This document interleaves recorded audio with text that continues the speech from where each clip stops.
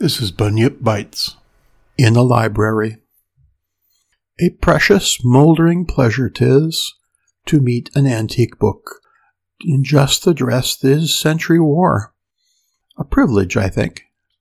His venerable hand to take, and warming in our own a passage back or two to make, to times when he was young. His quaint opinions to inspect, his knowledge to unfold of what concerns our mutual mind, the literature of old. What interested scholars most, what competitions ran when Plato was a certainty and Sophocles a man, when Sappho was a living girl and Beatrice wore the gown that Dante deified.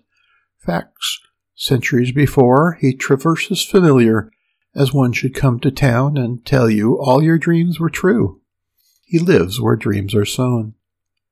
His presence is enchantment.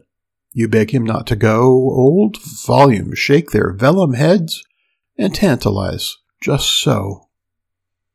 Emily Dickinson.